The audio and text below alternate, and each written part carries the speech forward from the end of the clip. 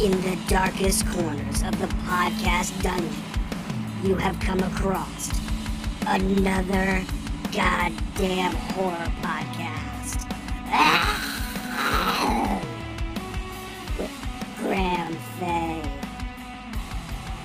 Jonas Barnes, and Ryan Danley.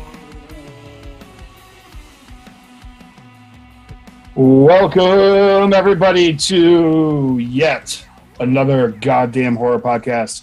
I am one of your hosts. I am Ryan Danley, coming to you from a kind of sunny, nice. You know what? Like I'm just like spring in Portland is like fading into summer. It's just so beautiful, and like the flowers are popping in my yard, and I'm just gonna bring this up until both Jonas and Graham cry at one point. You know what I mean? Yeah, I honestly feel like it bothers Graham so much less than it bothers me, because now I know that you say it just to be an asshole. So I'm like, now I want to grow a lawn out on my concrete just as a fuck you to you.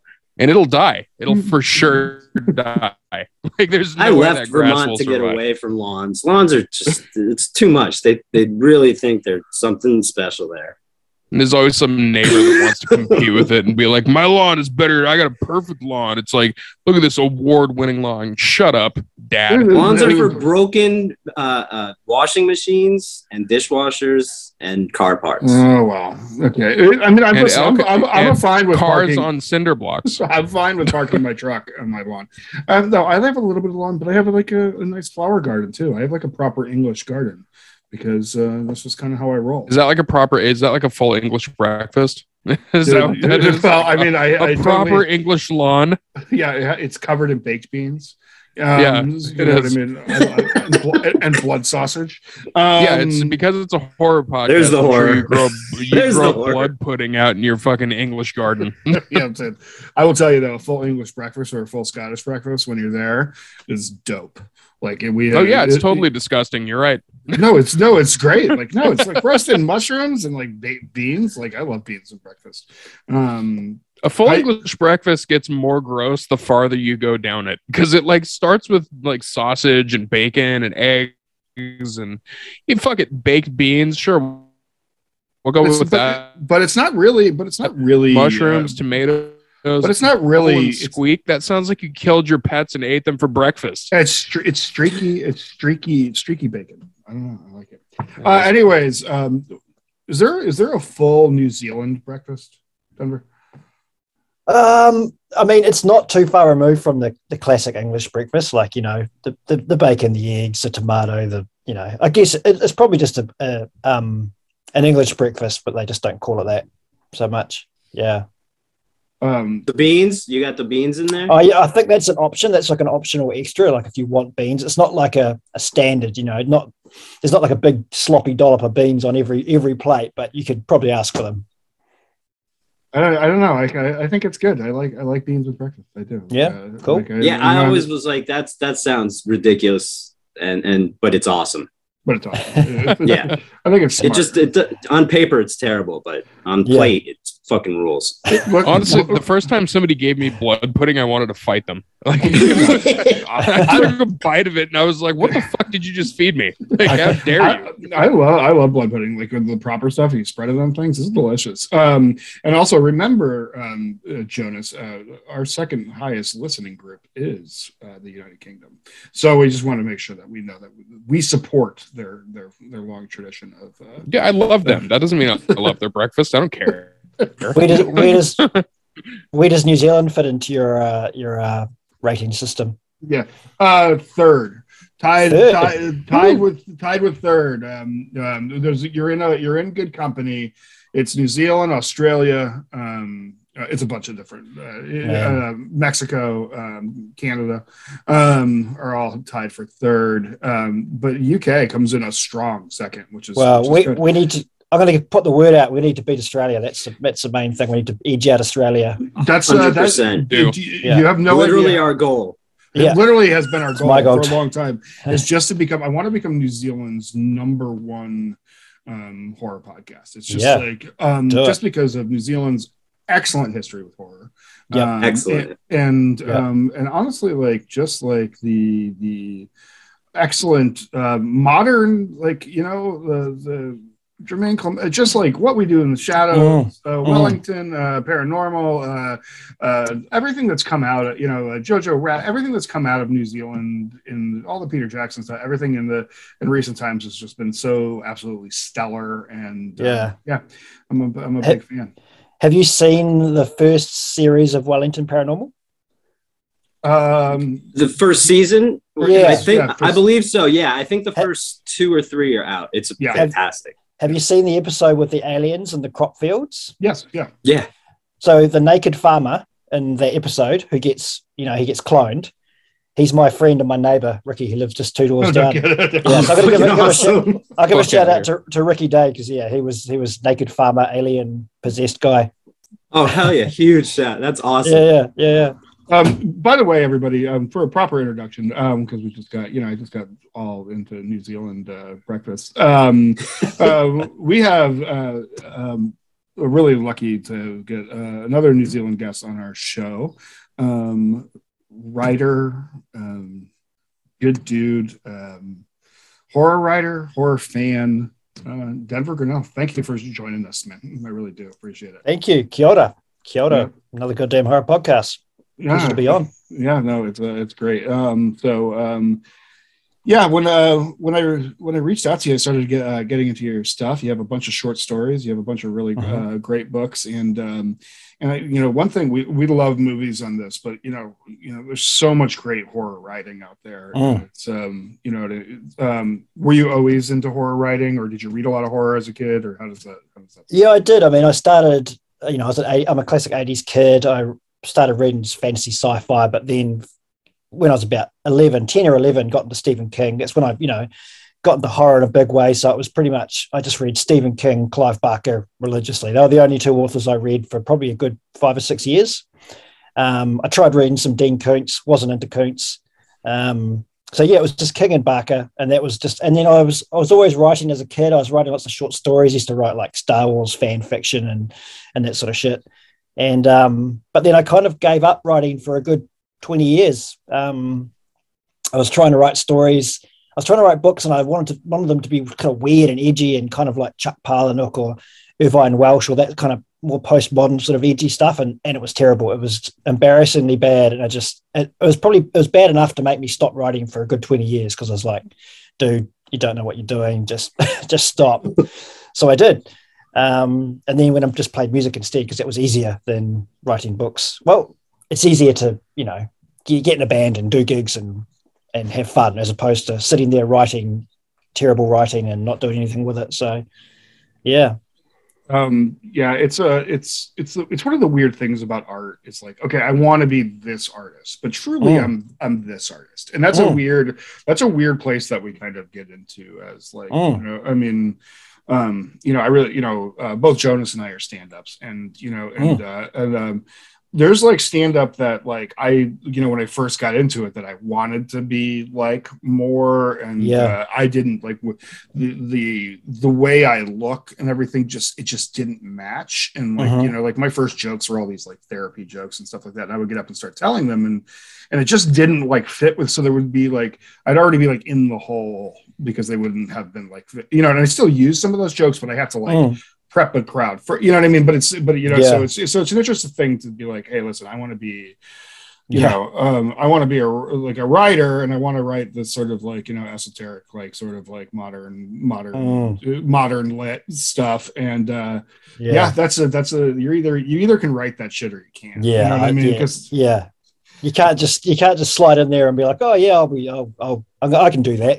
You can't, I think you've got to get good at writing first in some sort of genre or style before you can start pushing the boat out like those writers do, like 20 years later when I got back into writing, it was just I started writing and it was horror just came out. Like I wasn't even thinking I'm going to write horror. I just started and I was writing short stories and they all just came out as horror stories, and so that's what sort of got me back on the path. So I had a horror author question for you. As basically, if you've ever heard of this person, have you ever heard of a horror author named Grady Hendrix? Yes, Grady. Yeah. So I met Grady at a film festival. I want to say 2 years ago. I don't know. Time blurs together because of the pandemic now. But I had met him and I actually interviewed him at the festival. Fantastic dude, but he's like he was one of the ones that I think a lot of people like that are really into the literary side of it know him. But just the general public, if you throw his name out there, he's not somebody that just pops up like a like a Stephen King or a Clive Barker or something like that. No. But his is a very interesting style. It's like the almost like 80s style, 70s, 80s style horror literature. It is, and obviously he's big on the Paperbacks from Hell. That's like his kind of his baby, isn't it? Like he just grew up on that. But it's also, I mean, I've read a couple of his books. I've read My Best Friend's Exorcism, and what's the metal one? We Sold Our Souls.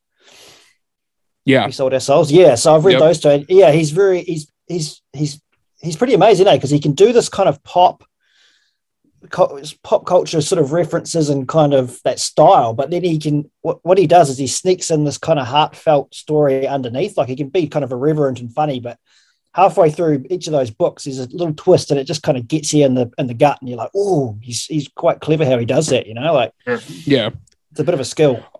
Also, when you see him in person, it catches you off guard what he looks like, because he's very straight-laced looking, like almost nerdy looking dude. Yeah. But then when you see his writing, it's like, oh, you're fucking twisted though, dude. Well, I started your book recently, The Burning Boy and Other Stories. It's cool. Really fucking good. But the first story, the Offering, I think. It reminded me a lot, especially the end scene of my favorite Stephen King story, The Mist. And the final scene in the book with the monster walking over the road and you can't really see it. And that always scared me. But this, you detailed the monster really well. And it still gave me that like kind of like ominous scare. It was awesome. So right away I was like, oh, this dude's really good. I really dig that kind of like Lovecraftian old ways, old gods and shit and stuff. That shit is great. So I love that story. And it's just it was such a nice little taste, because they're short stories, obviously, but so good. And I felt like a lot of your stories were also just amazing setups for the mind. Like when they were done, I was like, this could keep going forever. And I love that. Yeah. So. I've had reviews, like not negative reviews, but even sort of mixed reviews, where they say the stories leave you wanting more. And for some people, that's a good thing. Some people, it's not quite a good thing. But for me personally, I like those stories. I like getting a glimpse into a world without being given all. I mean, you obviously want some of the answers, but I don't need to be told everything. I like coming into the story late and then kind of leaving it with there's potentially a lot more stuff that can happen afterwards. But I quite like that. I know not every reader does. But that's just what I enjoy.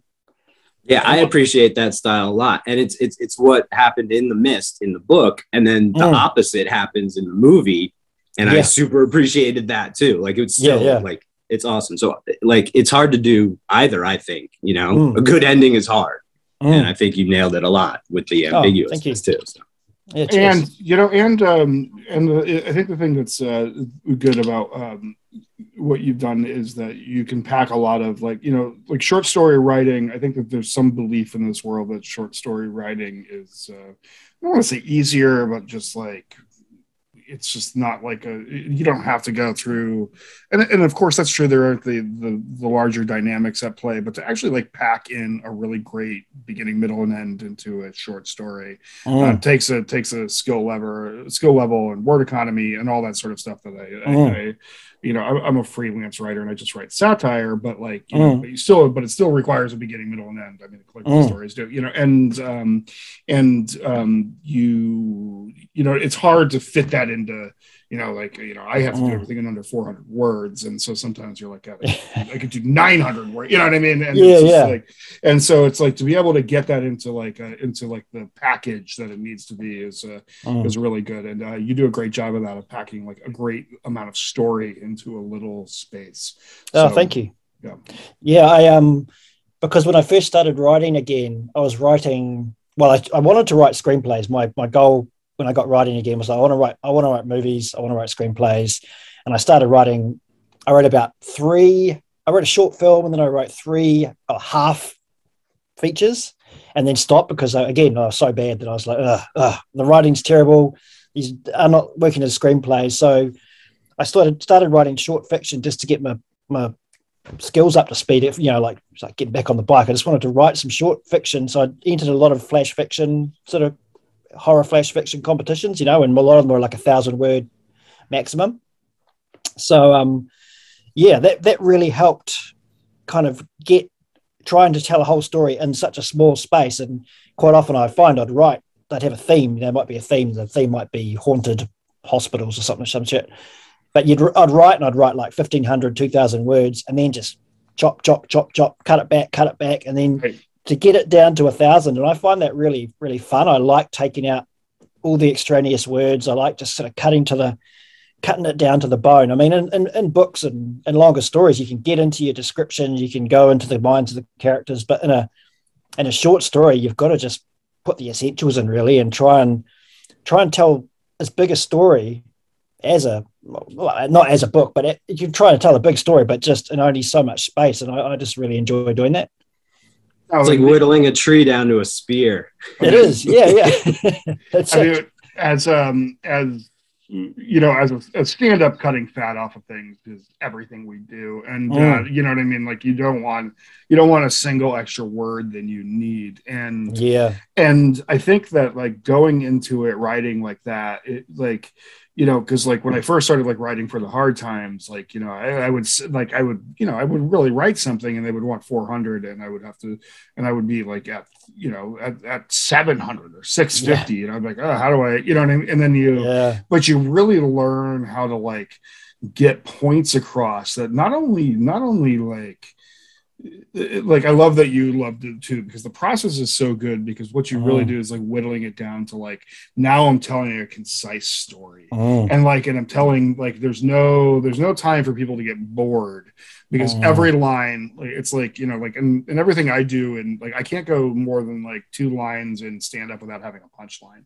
So so and it's like that with the writing too. It's like I want everything to have impact and every sentence to have impact, and that's what keeps the story kind of flowing and good. And I think even if you didn't do that, it would be nice like bringing that bringing that attitude into writing longer form stuff has got to be kind of, you know what I mean, kind of cool. Like, how do I make this really like long book now?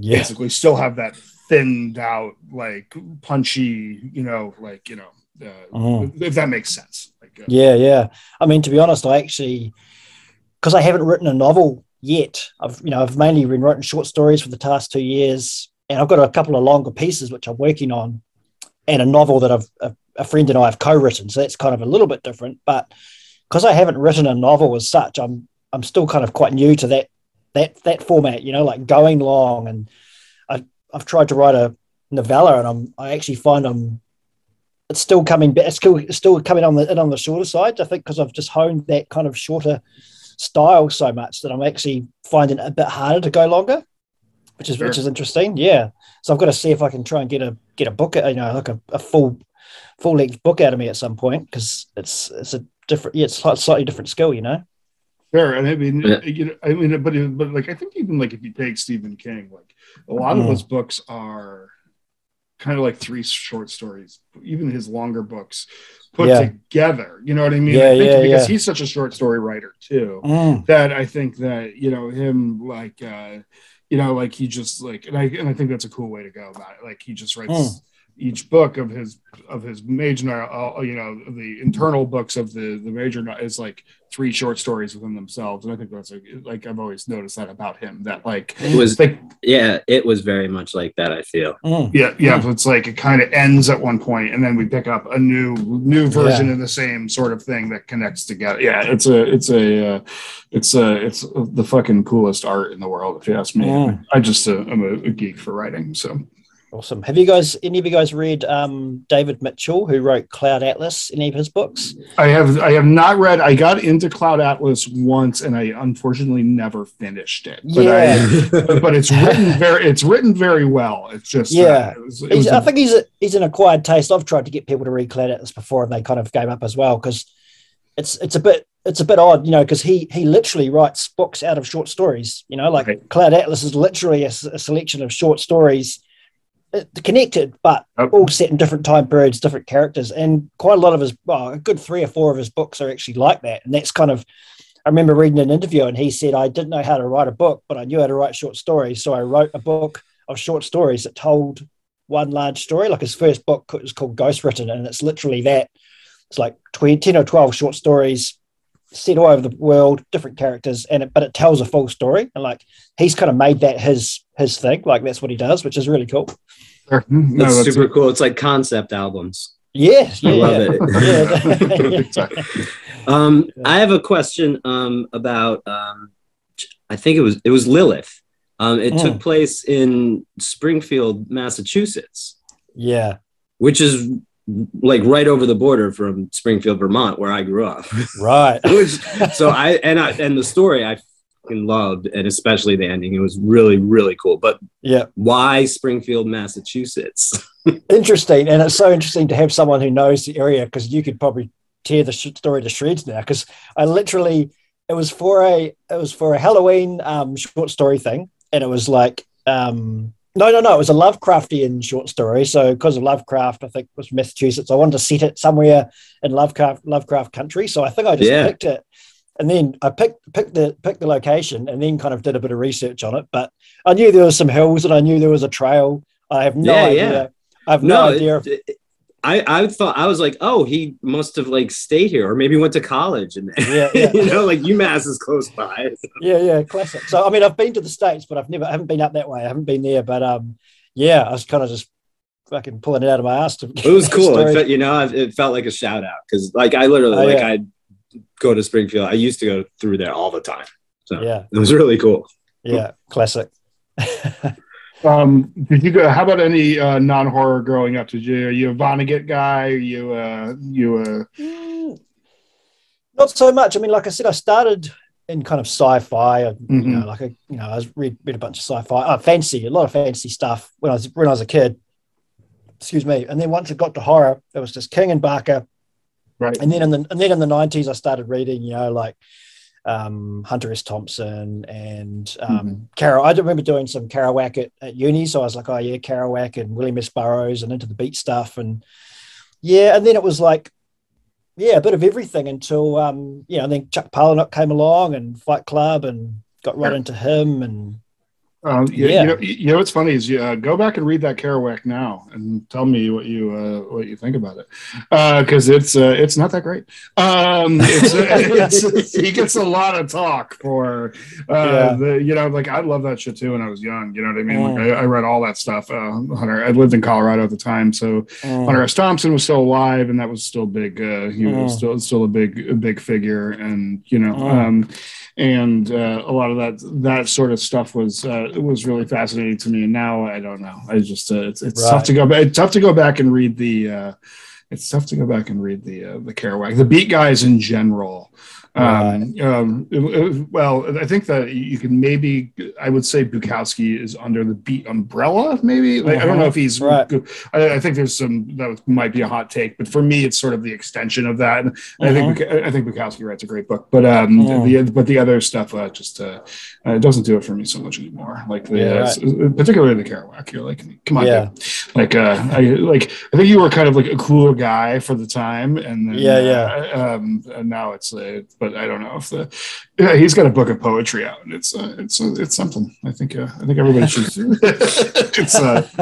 Anyways, as I take swipes at the greats. For the record, Jonas's internet has failed, so he will be absent for the rest of this. He sends his love though to everybody. So somehow we will have to move on without him. So, but we can do it. We can do it. We can carry on. What is it about New Zealand? So we're huge fans of New Zealand on the show, and we are always digging around for New Zealand people involved because what is it about New Zealand that has made such amazing horror and fantasy, and what is it? I mean, like, I live in the Pacific Northwest, and I can drive through the state of Washington and be like, oh, I can kind of see why there's so many serial killers here. You know what I mean? And like, I live in Portland, and like, so I know why Chuck Palahniuk, why he writes the way he does, because it's this town sort of breeds that sort of thinking. It's just the way it looks. Right. And it's just in the air, all the other Werner Herzog, all the other people who have come from here have been, you can sense that. What is it about? Because so much greatness, art-wise, has come out of New Zealand. What do you think? What do you think the reason for that is? I have no idea. No, I don't, and I can only sort of surmise. I think, excuse me, it's such a small country. Like it's so small. Like it's just over 4 million people. There's cities in the world, around the world, with more people than our whole country. So I think it's always just had this kind of independent kind of spirit. I think it's that kind of DIY ethic. It's like, you want something done, you just have to do it. I think back to like all the bands, the 70s and 80s bands from Dunedin, the Dunedin Sound, the Flying Nun kind of DIY ethic. It was kind of just this real independent spirit, and no one else is going to do it, so we'll do it. Which is exactly, of course we're going to talk about bad taste in Peter Jackson, which is exactly what Peter Jackson did. He was like, man, I fucking love Evil Dead and Sam Raimi, and I love all these horror films. I'm going to make my own. And then he went out on the weekend and did it with his mates and did it. And I just think that, when you live in such a small place, it's not like there was never a scene. There was no horror or, like scene. Like, I grew up in the 80s and I had one mate who was into horror. We used to ride on the bus and read Fangoria magazines on the bus and go to the video store and get out VHSs and get to our 2 VHS players and hook them up and record the movies on, bootleg them, and but it was literally us two. And once I kind of grew older and we grew apart, I never had another horror mate for quite a few years. It was my lonely castle of horror fandom. I'm going way off the point here, but I think I'm trying to illustrate that, if you want something, you just kind of have to do it, And I'm not sure about Jason Lee Howden's story with Deathgasm, but you sort of get the idea that he just wanted to make this kick-ass metal horror comedy, and he figured out the means to do it. And I was not like, I can't imagine everyone was knocking down his door to and go and make that movie, but he just obviously had this idea and the labor of love to do it, So I can only guess that it's to do with size and you just have to make your own opportunities, I guess. I think absolutely. I think the DIY aspect, I think horror and metal, just any sort of counterculture type music or film needs DIY. Yeah. Because nobody, with a lot of money is going to pay for that kind of stuff. They're not going to do the big budget stuff. So these people that want to make these things, they're very passionate about it. If they get to doing it, they have to do it DIY. Yeah. And that's why that kind of stuff, like indie films and underground music, sounds better. Yeah. You know? Yep. It's not as forced. It comes naturally. It's like, you know, whatever comes out is coming out of you. It's pure, you know. Exactly. You're not trying. You can't speak for everybody, but it's like, you know, the underground metal band or the punk band. They're not necessarily trying to get signed to a major label. They just want to play what they want to play. You know, like this is what they want to hear. But exactly. the bands I was in was like we were never going to get anywhere, but we didn't care. We just played what we wanted to play and wanted to hear, and that was what we did. You know. That's awesome. No, and it's really it's true because like genuine and like real recognizes real, and I think that's, you know what I mean, and like it's great to watch like that, because when you listen to those things, and of course when more money gets in and things have to sound a specific way to sell records and shit like that, it's harder to you know, still have that genuine approach to like, you know, like a genuine like raw emotion. But I will say though that like Taika Waititi has been able to keep raw, genuine emotion even in some of his biggest projects. I don't know what goes on with that guy or Jermaine Clement, or, you know what I mean? I think those guys live on in just a different like artistic level that it's like, I mean, everything. Our Flag Means Death I just watched, and I mean, like so good. It's so good, and like and Jojo Rabbit and the Ragnarok, even it's everything he just brings. Everything he touches is I mean that's a rarity, I think, but like and I think in the cases of those guys, they had their stuff down. They've been doing their comedy and their work for quite a few years. You know, I remember seeing a show probably good 20 something years ago. They had a show, like a comedy show. It was Jermaine and Taika, the untold stories of Maui, who was like a Māori mythical figure. And it was like a historical show, but it was the most hilarious thing I'd ever seen. And I think they just got so good at what they do, and then Flight of the Conchords became popular. So they've just been able to translate what they've done without having to sell out, you know, like they're doing big stuff, but they're still their intent is still pure. It still feels like they're doing what they've always wanted to do, you know, which you can tell. I think that comes through. And I think so too. It's got to be like, I mean, like when you're like making a Marvel movie, you know what I mean? Especially the jump from like What We Do in Shadows, which is of course absolutely fantastic, but to like a Marvel movie, you know what I mean? And to be able to still bring that, like, I mean, I love I'm a Marvel movie. I'm fine with the Marvel movies. I know for some reason that's like a hot take or controversial, but I enjoy. I mean, I grew up on comic books, so I enjoy seeing those things come to life in such a dynamic way. But it really, I mean, his take on it is, I mean, it's maybe not my favorite, but it's not my favorite either. You know what I mean? Because it's such a dynamic movie. It kind of lives in its own world that people who don't usually like Marvel movies will actually kind of enjoy. Like his ability to write humor is like, you know, like when he's like, hey, it's me, it's Thor, you know, from work. You know what I mean? Like that's that's just funny shit. You know what I mean?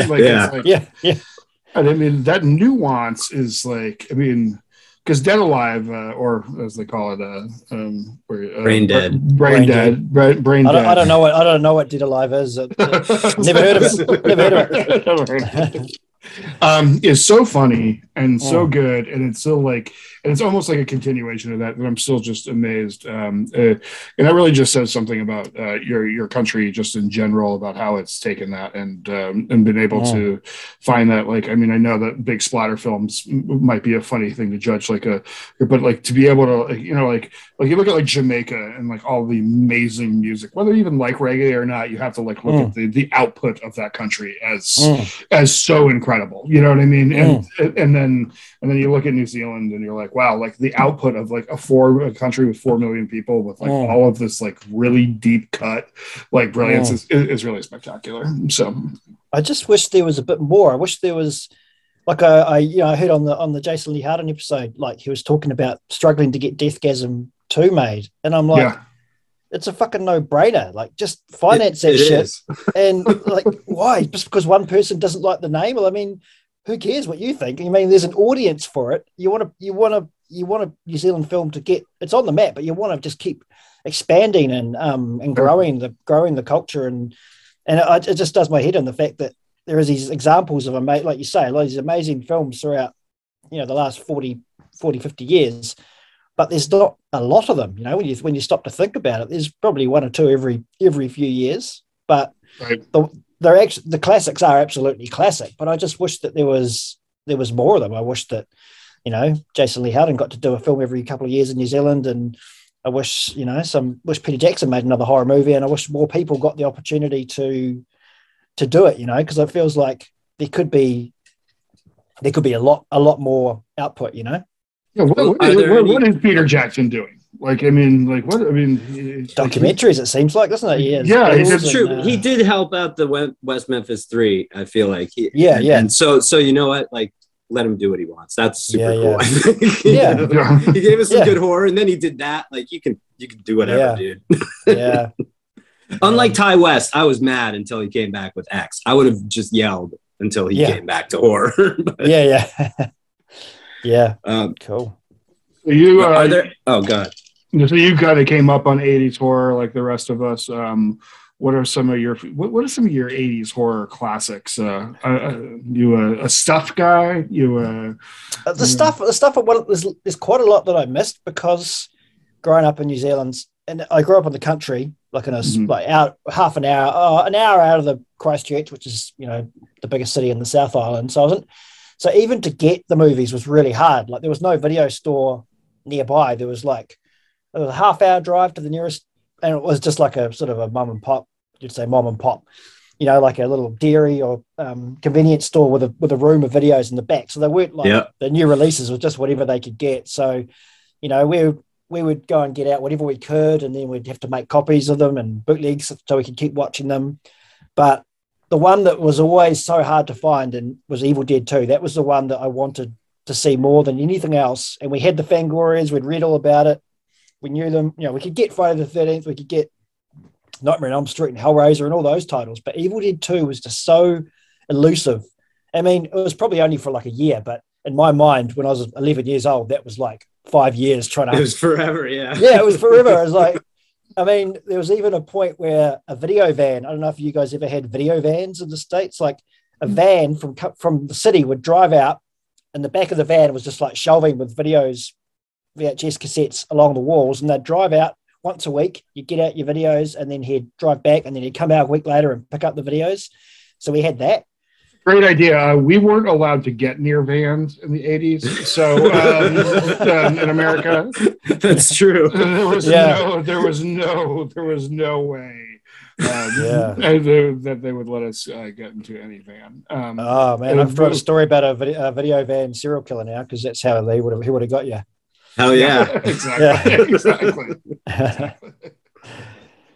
Yeah, so I wanted to go back real quick. Actually, you mentioned we were talking about the Marvel movies. One of those stories in your book, in The Burning Boy and other stories, is pretty much a superhero story. Yeah. Super cool. Like that, just like, because I wasn't expecting it, and then I was like, oh, this is fucking cool, because there was definite horror elements, but it was 100% horror, a superhero origin story. It was great. Yeah. So anyway, I thought that was freaking awesome. That's one of the ones that it definitely could be expanded, and it was like a snippet, and it was so short. I wrote it for a podcast. It was a submission for a podcast where it had to be 2,000 words. So I had this idea to make it the third act of a film. Like I was like, this is just the third act. You're not going to get any of the build up. You're just going to get that last piece. And that was the idea, and it didn't get accepted for the podcast. And then I kind of just reworked it a bit. But that could definitely be expanded. And in fact, there's another story in the book, The Tunnel, which is kind of related to it. They both have meteorites. Okay, cool. Yeah. Yeah. And then I've written another story that comes after The Tunnel, set in Wellington after the city's been destroyed by a huge asteroid that has these powers, these sort of cosmic. Yeah, they allude to it in the first one about it's just been like pieces and the big one's coming. En route to Earth. Yeah. Like, oh fuck, this is awesome. Yeah, so then the tunnel is the big one hitting. You don't find that out right to the end. And then the next story I've written is set like 6 months after the asteroids hit. But it's another short story, and I think maybe I should actually just make this a book. Maybe I should just dig into it and try and make a full story out of it, because I think it might be more satisfying that way. It's pretty cool, yeah. I'm sorry to jump back like that. No, we're good. All right, classic 80s movies. So Evil Dead 2 was the big one, and when we finally got it, because imagine if you'd been looking at it for so long, and then you got it and it wasn't any good, you'd be like, well, if you're disappointed, it would have been so heartbreaking. But it was everything I wanted and more. It was like hell yeah. It was just so it's got to be. I mean, I've got movies I love them all, like I love more like The Thing, and American Werewolf in London is one of my favorites. But Evil Dead 2 is just that sweet spot. It's just that golden moment, hey.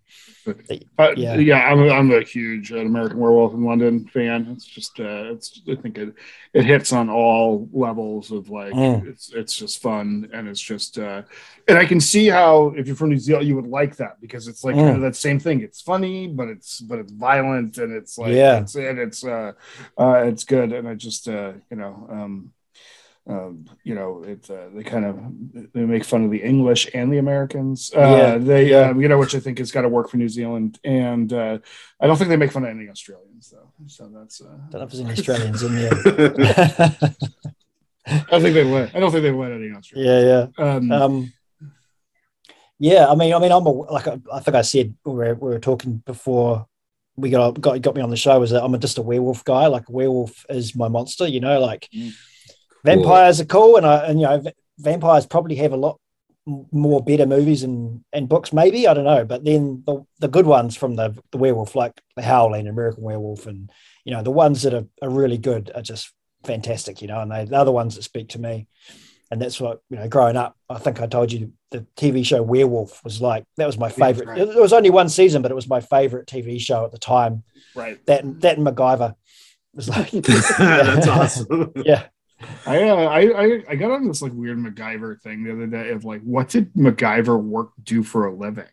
And I kind of couldn't figure it out, but I kind of dug into it, and he worked for some organization, but like the Phoenix Foundation. The Phoenix Foundation. I'm not really sure what he did for them, but it's he's just like a gun for hire, wasn't he? Well, they just called him up. It was like he was an operative, but he wasn't like on the books. So I'd just be like, he just kind of help out. Yeah, exactly. It was just a weird random, like, I just don't know how you fall into that job. I mean, does it pay?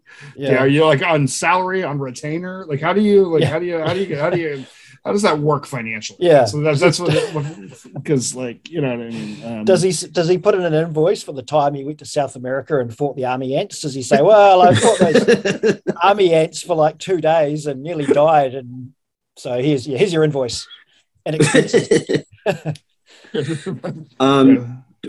So I'm a big werewolf fan too, and I think I think there was a huge gap, like without good werewolf movies. There was an American Werewolf and Silver Bullet I really loved. Oh, I love Silver Bullet.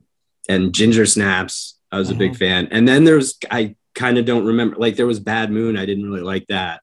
Some people like that, but recently there's been some good ones like Werewolves Within and Wolf of Snow Hollow are both really excellent newer werewolf movies. But seems to be a bit of a resurgence. There was another one I haven't seen Wolf of Snow Hollow. I've seen Werewolves Within. I like that.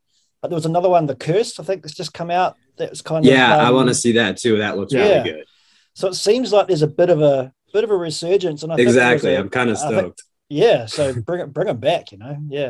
Wolf of Snow Hollow is like has become like oddly like one of my favorite movies because it's just it's such an odd movie. Like they really pull off something kind of like special with it. I don't know. Like it's just like because it's pretty out there. So yeah, totally check it out. It's it's a constant like suggestion of mine to people. Like just watch Wolf of Snow Hollow because it's one of a kind. It really, but it just really is. no CGI werewolves. Like I saw something on Twitter the other day, and someone had put a screenshot of the werewolf from Van Helsing, the Hugh Jackman in Van Helsing, and it was this horrible CG werewolf. And they're going, "No, this looks pretty good." And I was like, "Oh, I couldn't." Those werewolves just have no weight. They just feel like video game cutscenes. That's true. Yeah. And it's so easy to do it. Not easy, but like it's so capable. You know what I mean? Like it's so like you can do it. Yeah. I mean, I was watching some of the old werewolf TV show episodes, and the werewolf, like, it's pretty limited in its movement. In fact, if you look at it for too long, you're like, it doesn't really move. Its mouth kind of opens, and that's about it. Like, there's not a lot of animatronics going on in the face, but it's such a cool design that the look of the wolf, and then the sound effects, and then the way it moves does all the heavy lifting. Like it's just a man in a suit, but he's got these really elongated sort of forearms that basically almost reach to the ground, and just the way it moves, and it's got this kind of hunchback. So it's got quite a unique look, and it just really works. Like, even though you can tell it's kind of a bit on the cheaper side, it just sells it so much better than some goddamn pixels. I mean, and it's like I get it. It's for like cost or whatever, but like what's the fun in it anymore? Like, I mean, like Rick Baker built the American Werewolf in his garage. You know what I mean? And like in that whole thing, you know what I mean? It was just so well done. So it's like so completely within the grasp of it. I just think that people want things to be easier or something like that. And but remember when it was about 10 years ago when they had the Thing prequel came out, and Studio ADI did all these amazing physical effects on set, like incredible physical effects, and then the producers were like, oh no, audiences like CG.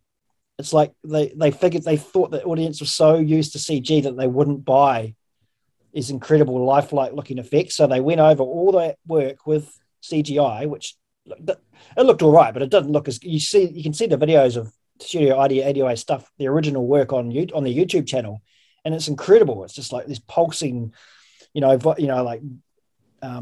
bodies just moving, and it just looks so much better. But they made that decision because they thought audiences weren't going to, buy it, which is just bizarre. That's not my understanding of audiences. But no, that's baffling. Yeah, that's idiots running our movies. What the fuck? Let's spend more money to make it look worse. And I'm not like I don't mind CGI, even not at all. It doesn't bother me, but I always prefer practical effects, and even if they I don't know if they don't meet up. I don't know. It's still. I'd rather watch somebody's work moving on set than Yeah, totally. I mean, I think that I think that that's like probably the biggest problems that we deal with is that there's people in offices where people love Pixar movies, right? And so why don't we try to get that crowd when honestly you would probably get way more horror fans if you came out with a movie that was like it was like when they were remaking Clash of the Titans. Like there was like a complete online presence of people like demanding that they do it like stop motion or something like the original, get Leica or like one of these big like stop motion to animate this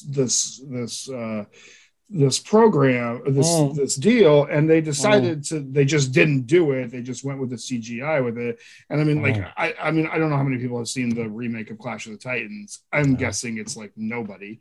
So why but if you came out with it and you said that to like the horror fans of the world, like we're going to go all practical effects or just like nuanced CGI, like minimal CGI, like we're going to, because I don't mind, like, I get it that we've had Jason Baker, who's a works for Tom Savini on the show. And he's like, no, I mean, CGI is good to like fill in some gaps and stuff like that. You know what I mean? Like it's fine.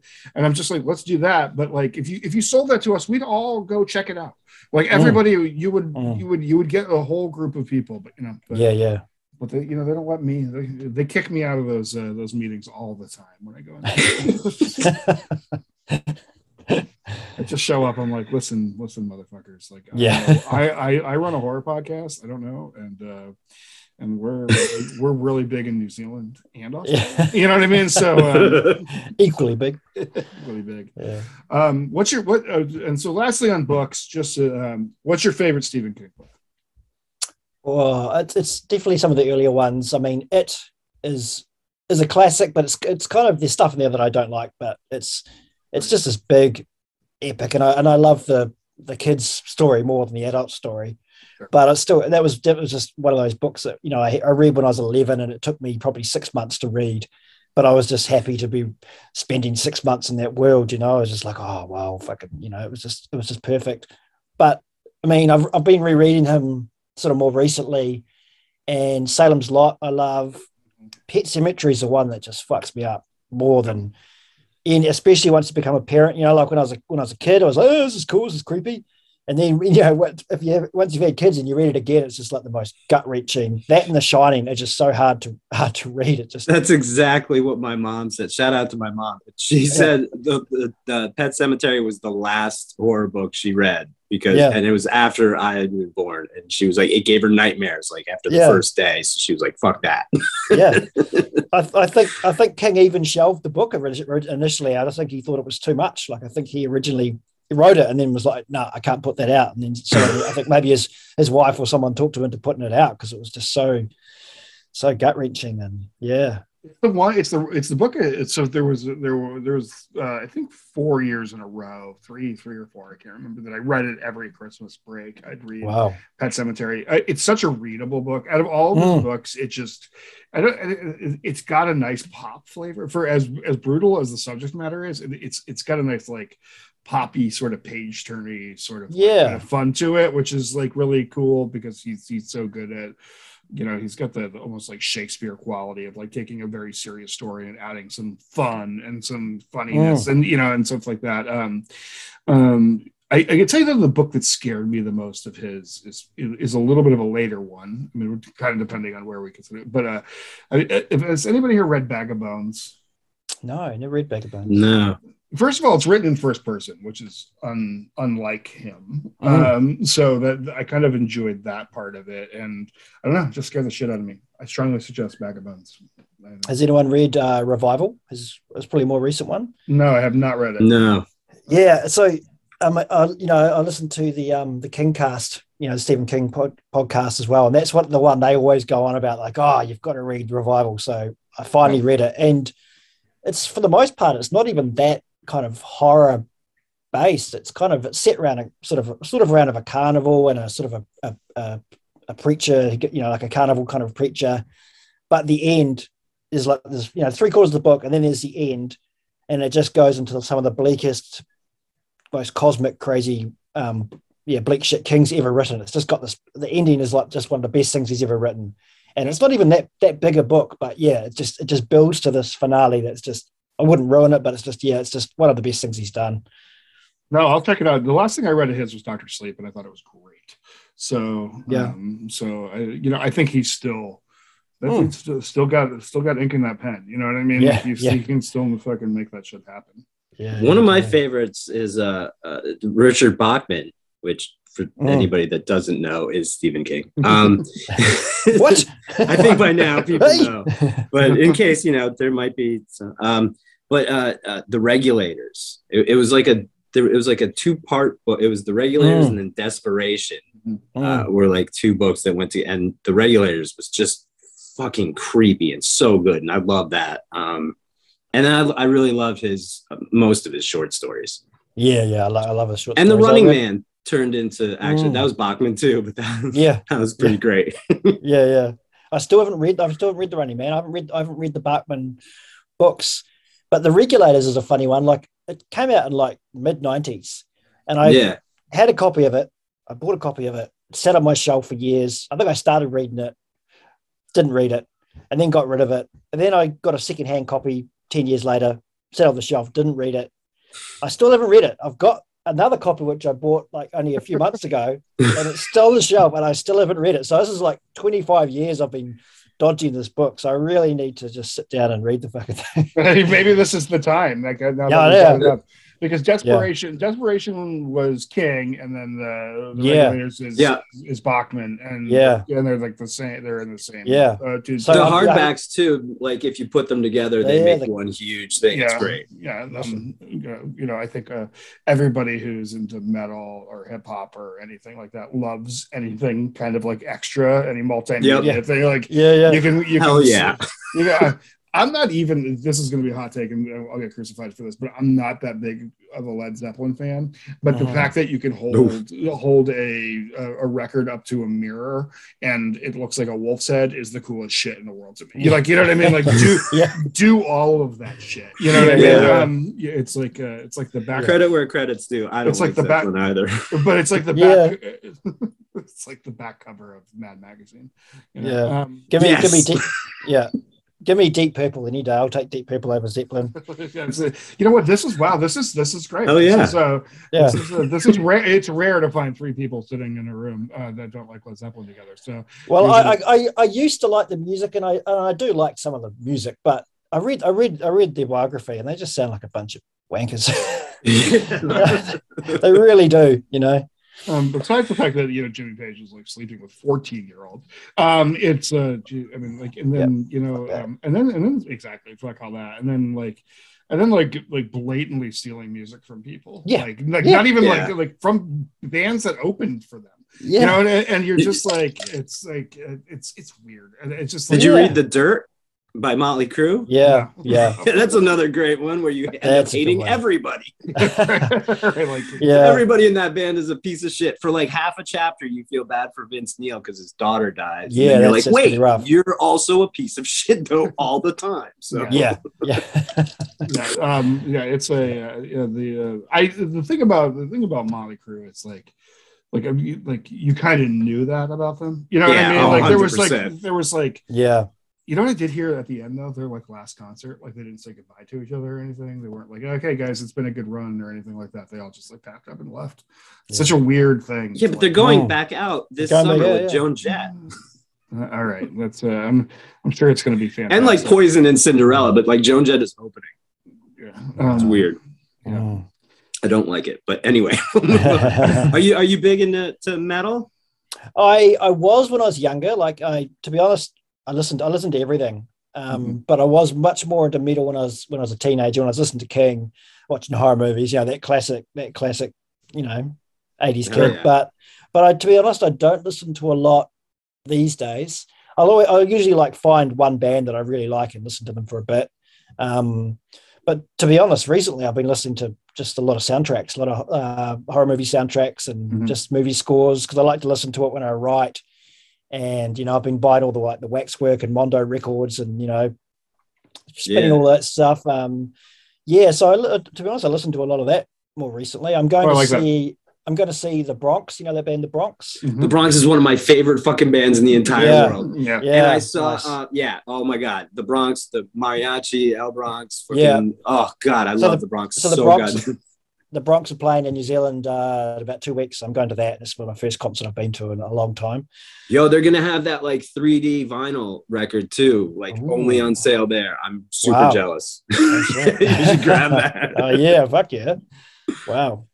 Awesome. I'll probably put my neck out. I'll be like headbang like twice and I'll be, right. I'm done. Yeah, no, I sit in the back now these days and watch from the corner, but Oh, I love that band. I went to a show like a couple of years ago. I was with my sister and I hadn't been to a show for ages. And we were standing at the back and I had a beer, like a pint beer glass. And I was like, this beer's really heavy. and I'm like sick of standing. And I'm like, oh, my neck's getting sore from like looking up. And I was like, oh, this is hard. You're like, man, when you reach a point where the beer's too heavy, it's like, maybe I'll just stay home. I'm out of touch. Yeah. I just went to a show on Sunday night and I sat on the side of the walls. There were couches and I sat for the first two opening bands just on the couch until the band I wanted to came up. And I stood up on the couch so I could see over everybody and then left. You were just conserving that energy. 100%. Classic. Well, do you think you can handle our Sinister Six opinion questions? Sure. Yeah. I think he can. Yeah, I'll see if I can. All right. Sinister Six. First one. Freddie or Jason? Freddie. Am I allowed to expand? Yeah, sure. Absolutely. Of course. Yeah. Freddie was always the one for me back in the day. Like me and my mate Adam, who's my horror mate, he was Jason and I was Freddie. You know how like you had that sort of rivalry and his band was Metallica, mine was Guns N' Roses. So you always would like argue over who was better. So he was Freddy. He was Jason. I was Freddy. I mean, we love both of them, but I was always Freddy, and we used to argue about it. But then in recent years, Jason's kind of taken the edge because I'd seen the Nightmares so much when I was a kid. Like I watched them over and over. Whereas the Friday the 13th, I'd seen them, but I hadn't watched them as much. So now I'm watching them way more regularly. And I mean, I freaking love Jason Takes Manhattan. Everyone hates it. No, that's my favorite one. It's nearly my favorite. It's up there. Yes. It's so much fun. Oh, that makes me so happy. Yeah, that's my favorite one. And I don't even care that he's only in New York for like 10 minutes. Not at all. It's worth it just for that one scene when he's standing in Times Square. See him, and you're like, oh, that's enough. That's fine. Now go back to killing people. Fucking awesome. Cool enough. I loved it. For everyone made out like that was what was bad about it, that he wasn't in New York, but he was on a boat killing people with a flying V guitar. I mean, fucking exactly. Exactly. The boat ride was cool. They had the toxic sludge filling the sewers, which is not a thing, but sounds like it should be a thing. 100%. He shows his face to the punks in solidarity. I love that. It's fucking awesome. It's amazing. So excellent choice. I saw a meme recently that was like, shout out to the dude who tried to shoot the fade with Jason. It's like, that dude like gonna box him. You know what I mean? And you're like, exactly. You're getting your head knocked off. Like out of respect though, like Jason let him have it a little. You know what I mean? Like and he's like punching the mask. He's like punching this hockey mask. He should have taken the mask off and just gone for his face. That's true. Yeah, exactly. Punching the mask. Yeah. All right. What's the difference between thriller and horror? They're very closely interrelated. Maybe I haven't really thought about it, but maybe horror's just got that more exploitation sort of aspect to it, whereas thriller's a bit more supposedly high-minded, and it's a bit more mainstream. Like, you don't get do you get low-grade direct-to-video thrillers as much as like horror, whereas horror's to me has that sort of more exploitation kind of aspect to it, I think the movies are better. The straight to video horror movies are better than the straight to video thrillers. Yeah. I think that's kind of it's a tough question for a lot of, because people don't it's not like a commonly thought. I mean personally, I think that like horror has to have maybe the concept of evil present in it, like sort of like relentless evil, like something that's like gonna get you if you don't do it. But like with thriller kind of has that too. So it's an interesting mind game to play. Yeah, but then like some people, you look back at some of like the 90s thrillers like Basic Instinct, and it's kind of a giallo. It's basically like an American version of the giallo. Yeah. That's true. Yeah, absolutely. And so it is kind of, is that a horror? You know what I mean? Yeah. Is Jaws a horror movie? I mean, I think it is, but I think it is. Yeah. It's a creature. It's a monster movie. Yeah. Creature. Yeah. What horror movie influenced your taste the most? I can't say Evil Dead 2 because that sort of came a bit later. So definitely Nightmare on Elm Street 1 and 3, they're my favorites, but definitely 3 was the one that just was my favorite as a kid, and that just definitely. Oh yeah, 3. I think I choose Jason in the Freddy or Jason. Yeah, but I think Nightmare on Elm Street 3 is the best horror movie out of any of them in the franchise. So. Yeah, so good.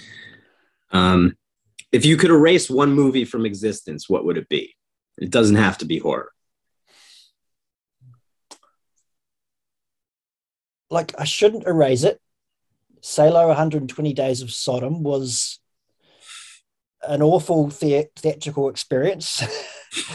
I wouldn't say it was awful. It was hard. It was hard to watch. So, and I wouldn't erase it, but that was the one that I could probably, if I could just forget it, even though I know it's an important work and it was quite well made, but it was at a film festival in New Zealand and a whole bunch of us went along. It was like kind of like a dare, let's go and see this horrible film, this controversial film. And people were just walking out left and right. Like the theater just kind of half emptied itself over the course of the movie, but we stuck it out. And then we were like, you know, why? Why did I? What now? Why am I? Yeah. So that's a That's a. But if I was actually going to erase one, Transformers 2: Revenge of the Fallen, that can just be deleted from existence. I love it. I love it. That's a great answer. I always choose on that question Rob Zombie Halloween movies. So all right. Yeah, fair enough. Are ghosts real? I think so. It's not a yes or no, but I think so. I haven't personally experienced one, but I know people that have had some pretty conclusive experiences, you know, that kind of spin me out when I think about them, you know, like, so I haven't, so I can't say yes or no, but family, friends have had some pretty wild experiences. Yeah. I like that one. Yeah. All right. And last one, Midsommar or Hereditary? Midsommar, definitely. Yeah. Yes. Yeah, that's my choice too. I think they're both fucking incredible, but I lean towards that every time. But yeah, Midsommar it's like a perfect film for me. I kind of Hereditary I really love, but I think I heard so much, it was overhyped to me, I think. And it's not that it doesn't live up to the hype, but it was, if I'd gone in absolutely blind, I could imagine it would have just ripped the floor out from underneath my feet. But I saw it probably a year after it came out, and I should have just gone to the cinema and seen it blind, you know, like that would have been perfect. But so yeah, it didn't quite work as well as I'd hoped, but then Midsommar was just kind of perfect, I think. Awesome. Yeah. Well, hell yeah. You killed it. Excellent work. Thank you. All right. Well, now it's time for recommendations. Graham and I'll go first, and you'll take us out, Denver. So, Graham, what do you got? Oh, geez. Okay. The first one I'm going with is a gore grind death metal band called Olivia Newton-John. I just found them. They're fucking awesome. Yeah, incredible name. I got the EP. They just dropped an EP on Friday called No Mercy for Transphobic Scum. And it fucking was nice. Yeah, right away I was like, perfect. Awesome. And then I went back and checked out their other stuff. Their first album is called Kill All Men, starting with the White Ones. Fucking awesome. Nice. Transphobia Annihilation Squad, The Toxic Orgy, and then Complete Castration were their full albums. But this new EP, fucking amazing. It's called No Mercy for Transphobic Scum. Check that out. And then my only other one today is I've only seen the trailer, and I know very little about it, but it's a new movie coming out to Shudder called Mad God, written, produced, and directed by Phil Tippett. And apparently it's taken 30 years to make, and it's stop motion. We were talking about that earlier, and it looks fucking insane and amazing. All right. So I am super into that. So check out the trailer for Mad God and then get excited to see it. Right. Hope it's good. Can't wait. Yeah. It looks good. It looks really good. Yeah, man. I am going to suggest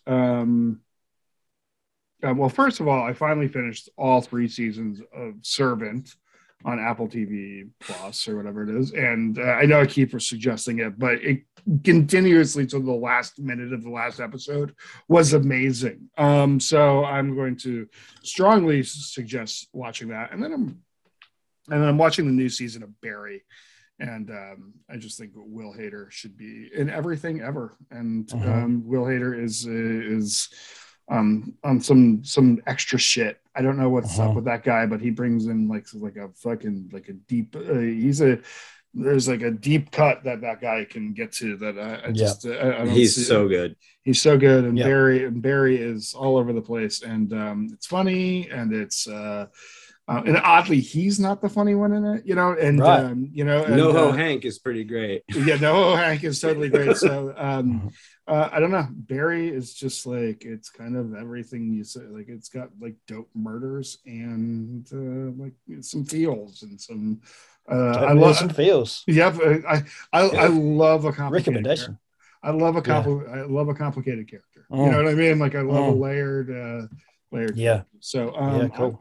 I'm actually gonna leave it at those two today. So all right, Denver, bring us. I mean, this isn't such a. I mean, it's been out for a while, but X was just probably the best film I've seen this year. I freaking loved it. Fully agree.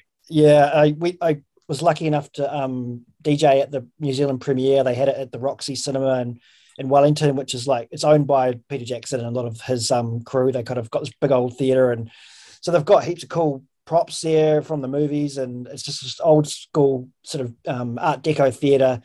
And when they do like, you know, premieres, they do this big sort of projection video thing on the wall, and they had props from the film there because the film was made in New Zealand. So they had the alligator was there, and they had the axes, and they had like a pitchfork there with retractable forks. So we got to play around with that, and I just sort of DJ'd some horror movie soundtracks, and then just went and watched the movie, and just blew me away. It was just like, it was perfect. I wouldn't change a thing about it. I just had so much fun with it. I think it's Ty West. To me, it's his best film, and I just can't wait for Pearl. Oh, totally. Movie, absolutely. It's my favorite movie of the year so far. And every other movie is on notice now. Yeah. To try to take that. It was perfect. I totally agree.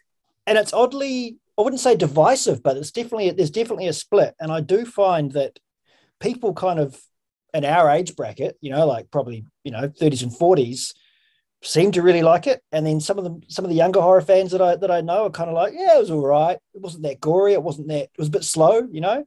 But I don't know why. Maybe it's just because his influences and the way he does this thing. I wouldn't say he's like Tarantino, but he takes these influences and just remixes them into his own flavor.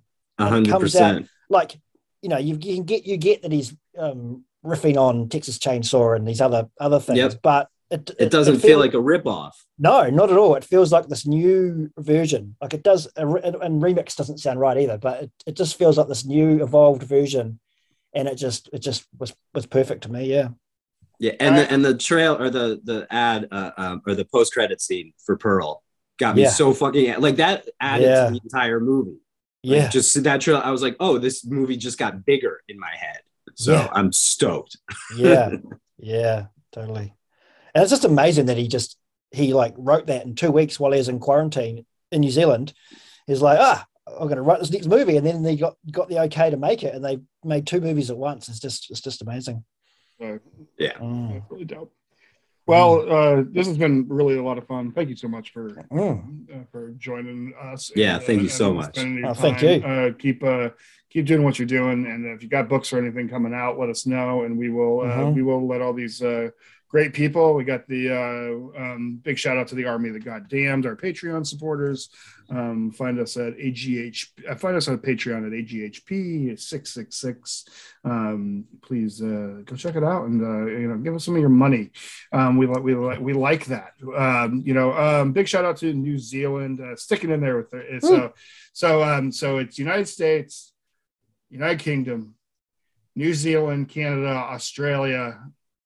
Not for long. All 30. I'm telling you, like, I want to be in New Zealand. So my big dream is to get enough New Zealand support that we can actually come to New Zealand. 3 of us. Just move there. We'll just move. We'll just move there. Then I'll just, I am not afraid to be illegal someplace. You know what I mean? Like I will smuggle you in somehow. Yeah, exactly. And then, how many New Zealand stand-up comics are there? You know what I mean? So like you need more stand-up comics, right? Yep. So definitely bring me on. But New Zealand, big shout out. Thank you so much for all the work that you guys do. So please keep tuning in, and everybody have fun. And thanks for letting Ty West make his movie there. Yeah. Exactly. Exactly. Yeah. Fucking rules. Oh, it's awesome. And I think it made the film better in some ways because he got to do so much more than what he was originally going to do. I think he got better production value by coming down here and doing it that way. I think, yeah. I'm telling you, there's something in the air there. There really is. There's something in the air that makes things work. You know what I mean? That makes like Brian, my brain, like New Zealand stuff just like it works out great. And so thank you for all our listeners all over the world, and please, if you're struggling, please reach out to us and talk. We're always here, and we all do this together, so please. And in the meantime, until next time, start some fires and break some glass. Thank you.